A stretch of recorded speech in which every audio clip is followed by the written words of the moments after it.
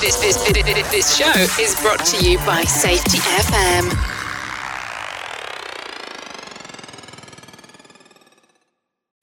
The following program is rated for mature audiences. It may contain adult language, adult situations, and frank safety discussions. The names and certain details have been changed to protect the safe and the unsafe. But believe me, every item in here is true. Safe and Sound Week, August 9th through the 15th, 2021. Today on Safety Wars. No doubt there's a whole bunch of resources out there for hearing protection.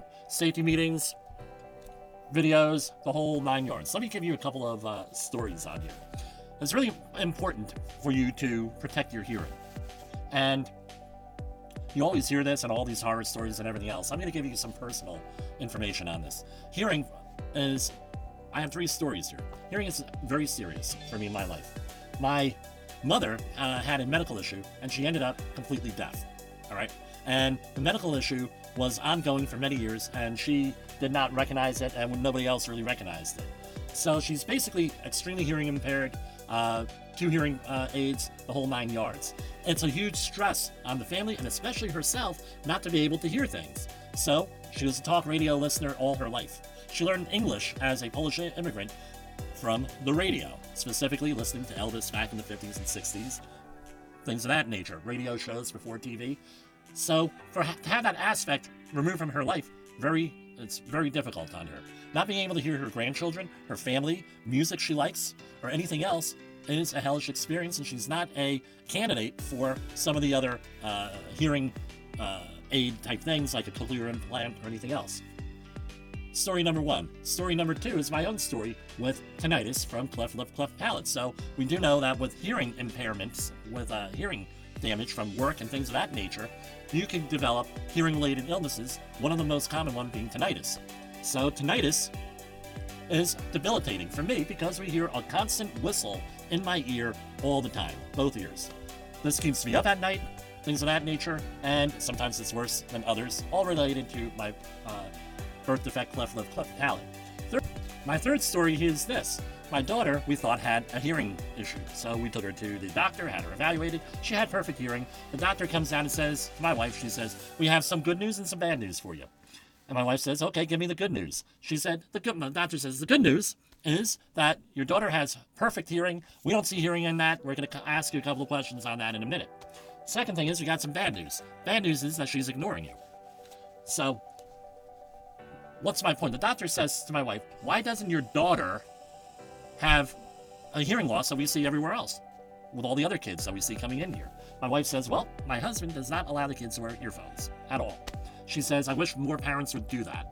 The reason being is, and this is anecdotal evidence, I don't know if there's any studies on it, at least according to our ear, nose, and throat doctor, that they're seeing huge amounts of adults and children with hearing damage from earphones. I see it all the time. You have people in the workplace putting in earphones, jacking up the music, they're listening to Radio Big on Live 365, and they're getting hearing damage from this, probably long term. So they jack up the music all the way, that way they don't hear the ambient environment that they're in, the high noise environment.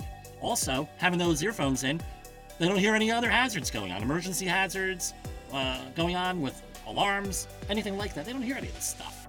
So what's the point? They get hearing damage and then they blame the employer. So that's why you have to have some type of a pre-employment physical, pre-employment audiogram, hearing testing, and then supply earplugs to people. Earmuffs, whatever is appropriate, do a noise survey.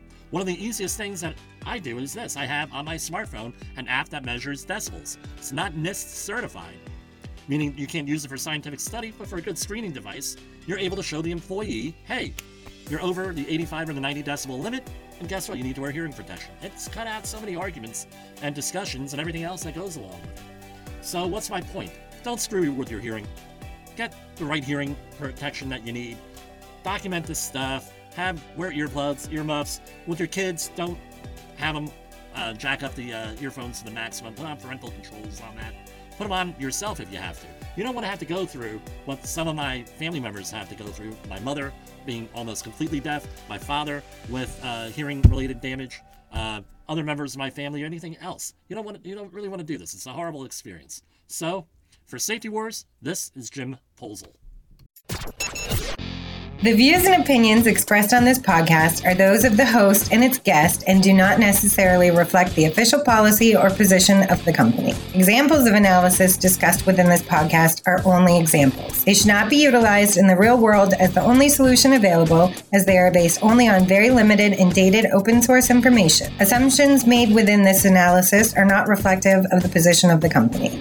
No part of this podcast may be reproduced, stored in a retrieval system, or transmitted in any form or by any means, mechanical, electronic, recording, or otherwise, without prior written permission of the creator of the podcast, Jay Allen.